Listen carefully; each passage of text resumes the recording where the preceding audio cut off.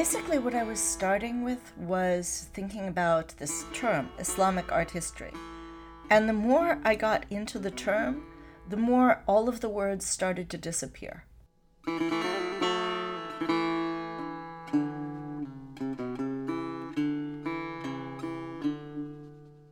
That was Wendy Shaw talking to us about her book, What is Islamic Art?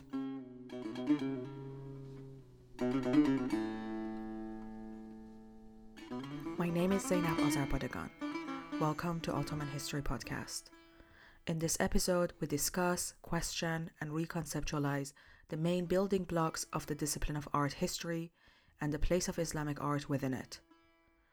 Wendy Shaw recounts the colonial and Eurocentric history of how the image became central to art history, and seeing as an act only done by the eyes. In questioning these concepts, she offers the alternative of seeing with the heart as intrinsic to understanding Islamic art. By considering the heart and the soul as the place of reception of the art, and art as a representation of the divine, she puts back the Islamic into Islamic art. So why did you decide to write this book? I wanted to find out, how did Islam get taken out of Islamic art history? What happened? And how I, like many people, was really caught up on the Islamic aspect that is always being told, no, it's not really Islamic, that's just a category. There was something about that's just a category which really bothered me, because when one studies European art history, one ends up learning a lot about Christianity. That wasn't the case for Islam. Islamic art history would generally avoid everything that could possibly be theological, and when one looked at images, it was that they painted because they weren't really good Muslims. So that was one of the beginnings of that book. The other beginning was I was living in Switzerland, and there was this perennial discussion of the so-called image prohibition and women veiling. And it occurred to me that it was really strange that there were all these ideas about Islam which were predicated on the visual. It was all about the women having to cover and the images being forbidden. And the great irony, of course, is that neither of these things are absolute in Islam. So what was this ascription of the absolute towards Islam? And that's still a problem that I'm working on in different ways. But this book was one way of thinking about this question of, is there an image prohibition in Islam? Ultimately, I find it really boring because there are so many images and there's so many different kinds of images. And why are Europeans so obsessed with the image? What is this supposed to show anyway? And instead, I started saying, what is an image?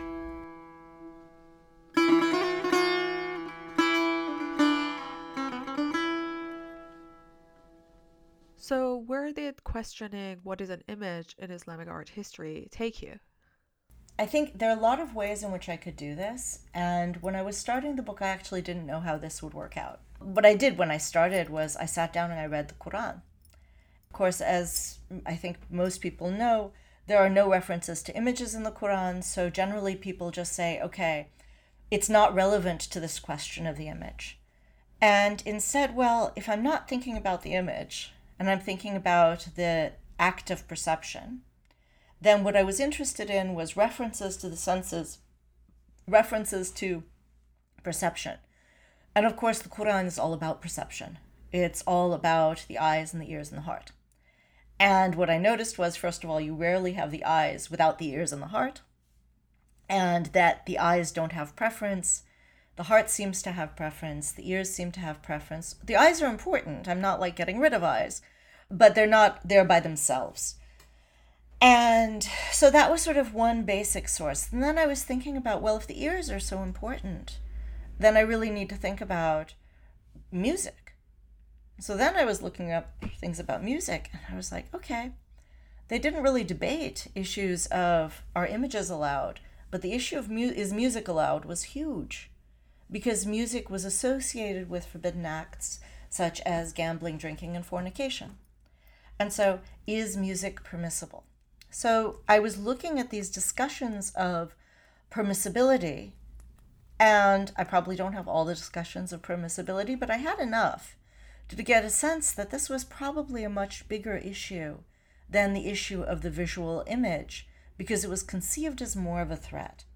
So that's one way of thinking about it, is to think about these levels of permissibility, discussions of when and where. And I think what was most interesting to me, aside from is it permissible or not, was the ways in which different thinkers were coming up with arguments and how diverse their arguments were, and the discursive flexibility and the centrality of debate in articulating what was the ideal behavior.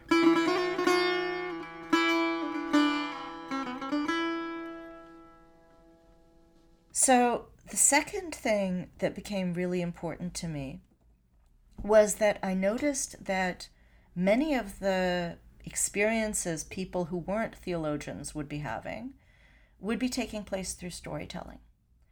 And this probably became one of the most important things that I came away from that book with, and that's affecting what I'm doing after. And that's that, in most of our lives, and I think this is pretty much true for most people, we don't deal with the law very often. We deal with the law when there's a big problem. But unless you're taking somebody to court, the law is there. We kind of know it, but even when things were forbidden, probably people were whistling while they worked.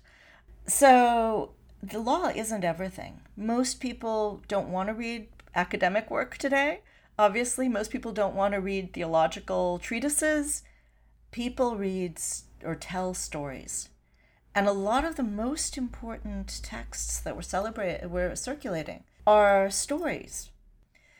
And so along those lines, there's a story that I actually have done as performances, and right now I'm making it into an illustrated book, which is told in the biographies of Abu Nasr al-Farabi. And what I find interesting about this story is that it probably never happened. It is in two of his biographies, and it's about him going to the court of Saif al-Dawla, the Hamanad ruler, or emir, and actually their dates don't match. So why is this story told? Abu Nasr al-Farabi was a 10th century scholar renowned as a philosopher, scientist, and jurist. In this visit, al-Farabi, similar to Nizami's story about Plato putting animals to sleep by playing the music of spheres, communicates to his audience through music and plans to apprehend and change their souls.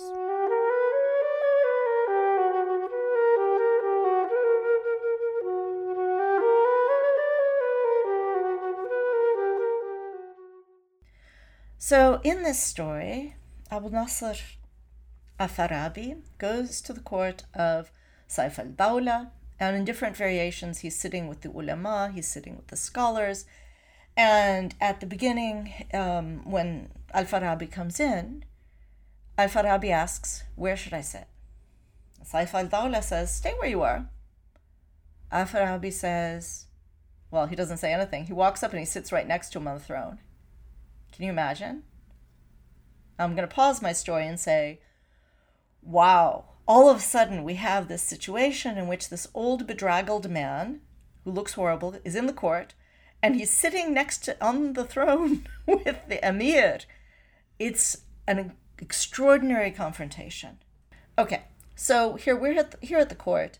Al-Farabi starts to talk with the scholars. Saif al-Dawla is very impressed.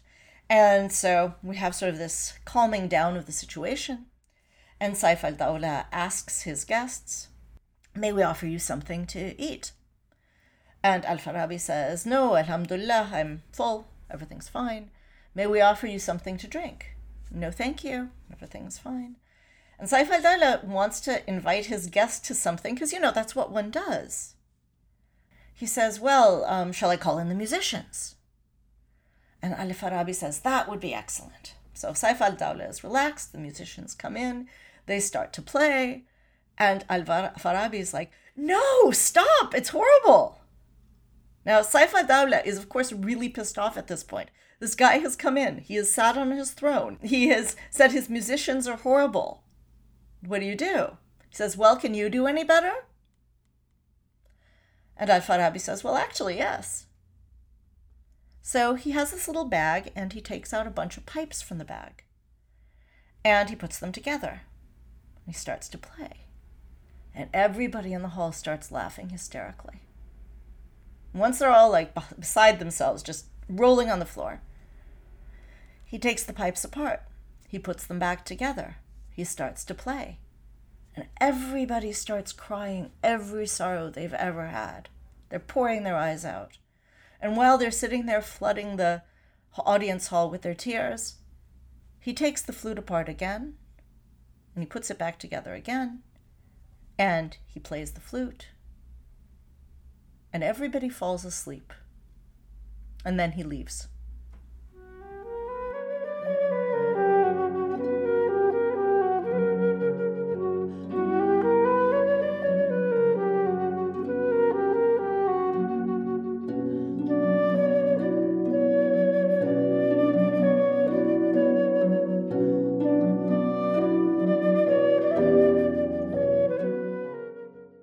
The point is that there's a whole discussion of authority.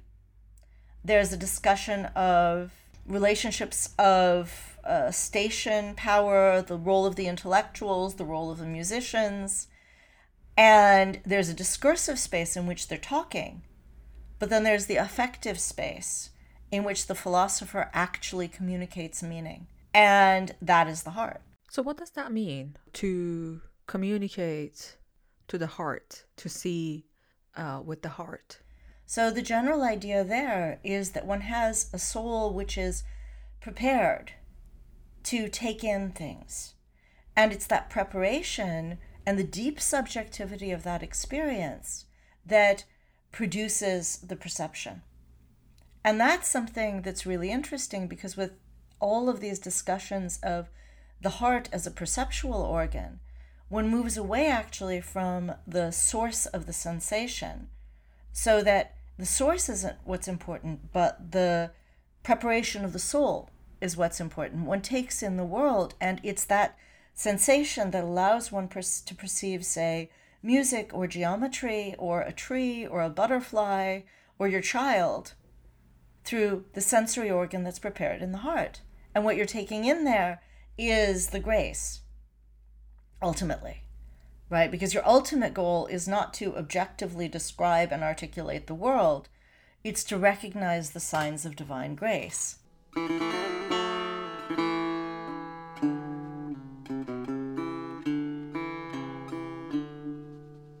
So seeing does not only happen with the eye, and one can see or perceive with the ear and the heart. What is particularly Islamic about this, and how does that change our understanding of what constitutes as art? The story about the nature of art that I think is really important to think about is that what is art doing is really central. That is, in the European tradition, we have a modern understanding of artists as being they're in competition as individuals. What they're producing is the product. I think that is reflected by looking at masterpieces, looking at works, and expecting the work to be conveying the needed information.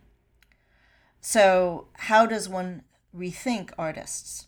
So I was looking at a lot of stories in which there are figures of artists, but I think one of the ones that for me was the most evocative was the idea of a competition between artists. Now, this is evocative because the European idea of the artist is rooted in the story of a competition. So the idea of the competition of the artists from this selection that became dominant in the modern period is one in which the two artists, Zeuxis and Paraisos, compete for the highest level of verisimilitude. Right? So the best work is the one that fools you.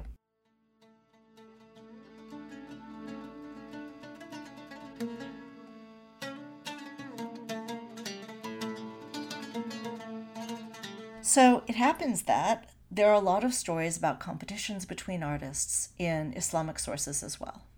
And the one that I focused on is one that circulates in several texts. And what I like about it circulating in several texts is two things. One of them is To me, this circulation means it was worth repeating. And if it's worth repeating, that means it's considered as particularly valuable. So what is this story, and why do I think it's a good complement to the normative ideas we have from the ancient story of Zeuxis and Pareisos? So I'll just tell you the story. But before getting to that, I just want to say one thing. There are two sets of characters here. There are the Chinese and there are the Greeks. And these characters switch in different versions of the story. Some people say that this is sort of arbitrary. I tend to think it has to do with the context of what Chinese and Greek meant at different times in Islamic history, and how both functioned as foils of foreignness that were familiar, right? So they're not absolutely foreign, they're not alien, but they're familiar and yet not yourself. So they can function against each other.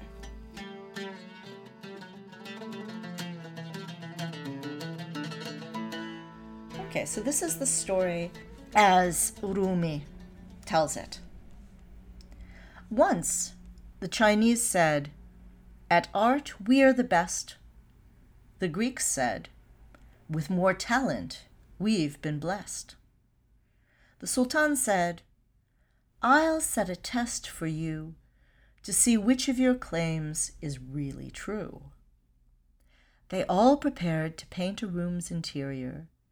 In knowledge, though, the Greeks were far superior. "Come, show us a room," said the Chinese, "and give the Greeks one similar to it, please." They found adjoining rooms which formed a pair, one half for each group, thus completely fair. Then the Chinese requested lots of paint. The king supplied them, generous as a saint. Each drawn form from his own storehouse men would bring, more paint for them as gifts from this kind king. The Greeks said, "Colorful paints will not prove successful. Color's what we must remove." They closed their space off, polished every wall, clear as the heavens up above us all. Color to colorlessness can change quite soon. Color's a cloud, colorlessness the moon. If in the clouds some radiance should appear, it's from the sun and moon that it shines here.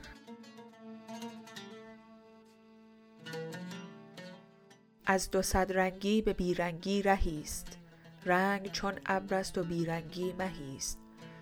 هرچه اندر ابر زود بینی و تاب، آن ز اختر دان و ماه و آفتاب. So that was the translation by Javid al-Mojaddedi that came out from the Oxford University Press.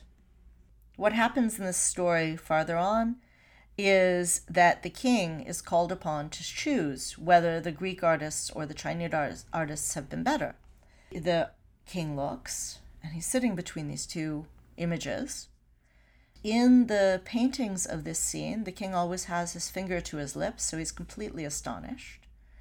Because one wall is absolutely gorgeous. It is beautiful. It is wildly detailed. There's unfortunately no description of the painting, but of course, that's not accidental. And then he looks to the other wall, and it's even more beautiful. It's even more astounding. It's even more scintillating. And he's caught between the two. It's only when the curtain is lowered that he recognizes that one of them is a painting and the other is a reflection.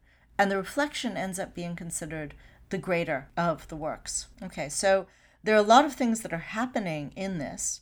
One of them that first comes to mind is that if we think about the mirror from a contemporary standpoint, we expect the king to see himself in the mirror. The king does not see himself in a mirror, right? There isn't a reflection of a king. So the mirror we're talking about is not the mirror that Lacan talks about. It's not the mirror that we look at in the morning. It's another mirror. It's the mirror of the soul, right? And so the mirror is often used as a metaphor for the heart or as a sensory organ or the soul, and polishing the mirror is the training of the individual to receive perception. So what do we have? We have an image that's a representation of the world that's highly accurate. It's very beautiful. It does all the things that the winning image in the Zeuxis and Paraisos does. It's deceptive. But unlike in Zeuxis and Paraisos, it's not described as deceptive, and this isn't negative. This is a valorization of the beauty of the physical world. However, it's in the reflective space of the heart that it gains its more scintillating and authentic beauty, because in that reflective space of the heart, it takes on the elements of the real which can only be recognized internally rather than externally. So it's kind of the opposite of representation. If you didn't have the painted image, you wouldn't have the reflection. And of course, here we're not simply talking about images as in painted images. We're talking about, in the Platonic sense, the world as the representation of the real, right? Because particularly in the thought of Ibn Arabi or Suhrawardi, the physical world that we're living in is but a manifestation of divine grace. And so without that manifestation, the divine wouldn't have had a means of being manifest in order to be recognized, right? That's the desire. The divine desire is recognition. So manifestation enables recognition, but it's not only manifestation, it doesn't suffice. You have to have the heart which can perceive this as manifestation and as grace in order to recognize the real behind the physical world. So this manifestation does not have to be in form of a painting or an illustration. It doesn't have to be an image.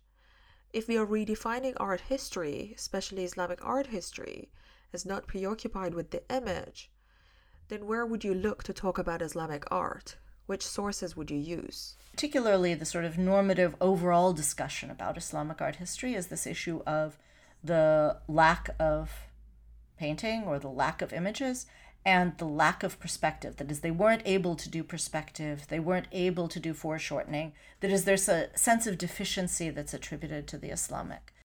So one of the problems that I had in writing this is that art history generally starts with the visual image. So I was starting off with the text more than I was starting off with the image, and then thinking about how the image was engaging with these stories in these texts.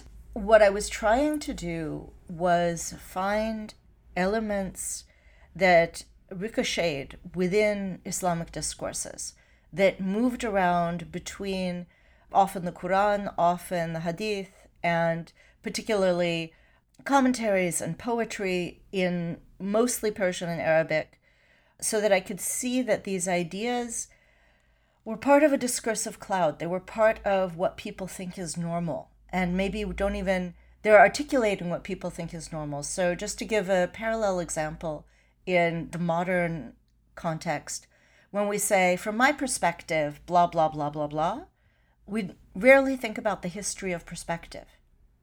But just saying from my perspective puts us into a world in which the subject has an overview, is seeing things from a particular place, and that place is oddly both personal, it's my perspective, but it's also something that has a claim on objectivity, and so on. So what happens when we denormalize perspective?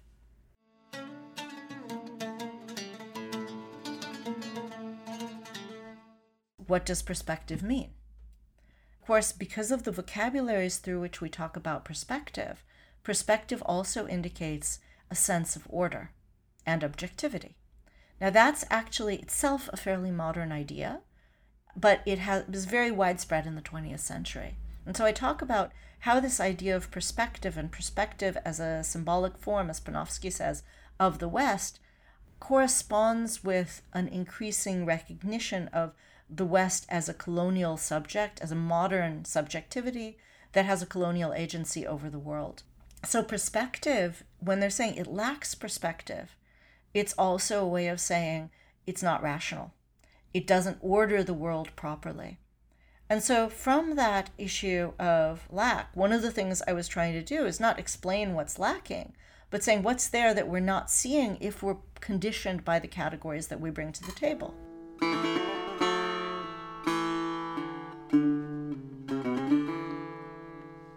So if we think about perspective, what does perspective do?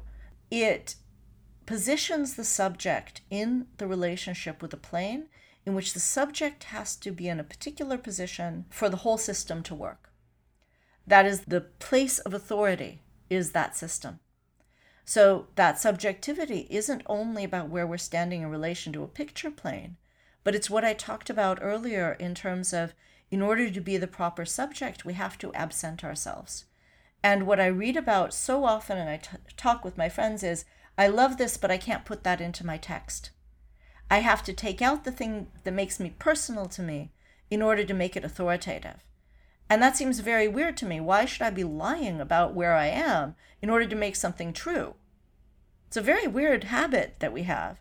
And the metaphor for that is perspective, because the reality is we are never standing still in front of things. We are not looking at that landscape and taking a picture of it and just like this fixed eye. We're walking. And we're shorter, we're taller, we're fatter, we're thin. All sorts of stuff is happening. We're talking to people. That is the reality, not the landscape.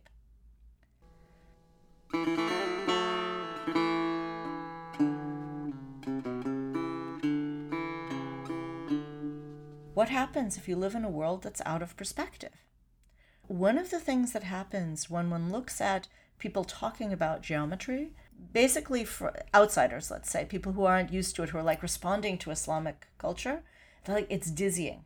I don't know where to situate myself. And Peter Schjeldahl, whose name I don't know how to pronounce, but who's a art reviewer for The New Yorker, he has a really, really interesting and very telling interpretation of the Metropolitan Museum of Art galleries that opened in 2012, in which he sort of reaffirms his identity as a Judeo-Christian scion of the Greco-Roman past, and he thinks Islam is looking at him, and he finds it dizzying, and all this stuff.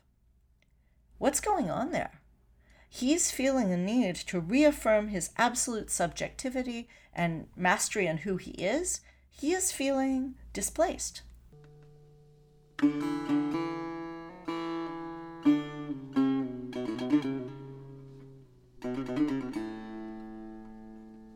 And so, to my mind, one can think about what it means to be out of perspective as a liberation from this fixity of the authoritative position that's absolute and external to the self, and instead think of it as a metaphor for something which has come up in different critiques of the humanist subject, of what it means to take on multiple subjectivities, what it means to shift where you're looking from, how you can learn from multiple subjectivities and not become lesser or miscegenated, but become more because you are able to recognize multiplicity and live in multiplicity. And of course, for me and for many of my friends and for you and, for so many of us, that is our lives. We are not the Enlightenment subject. We are multiples. We live in multiple places. We have multiple heritages. I am no less from the United States than I am from Turkey or vice versa. It's a boring question. I've lived outside of both for over a decade. That's, I have these multiplicities. This isn't a deficiency. It simply is. For me, that is the center subjectivity because here I am. It may not be the center subjectivity for somebody else, and that's fine too. However, if somebody is saying, but my subjectivity is the best way to master the situation, and I have the ideal perspective on the whole thing, not so great. So that's, in a way, goes back to this idea of history, because there's nothing wrong with history, but it's like the image, it's insufficient. In rethinking the category of Islamic art history, you have reconceptualized the place of Islam within it. You have redefined what art is. How does that work with the way that we think about history in this category? How is history insufficient? Yeah, it's weird because, I'm the child of historians.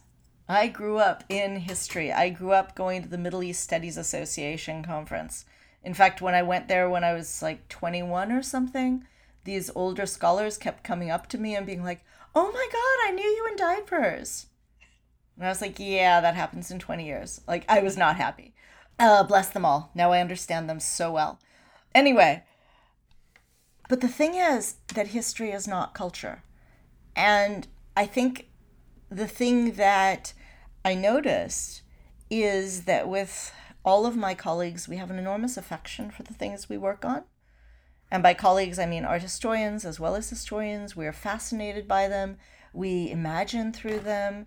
And all of this gets suppressed in various ways in academic writing, in museums. That is, everything gets reduced to the information. And if you're not into this stuff, that information is often not satisfying.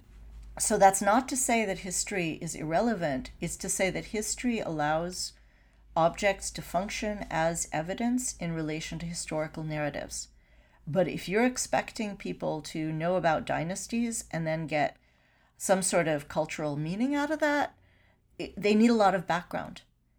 In European contexts, until recently, people had that background, or in Euro-American contexts. So, on a very basic level, we can look at a painting of a naked guy on two sticks that are crossed together and say, the crucifixion, right? We have that basic cultural knowledge.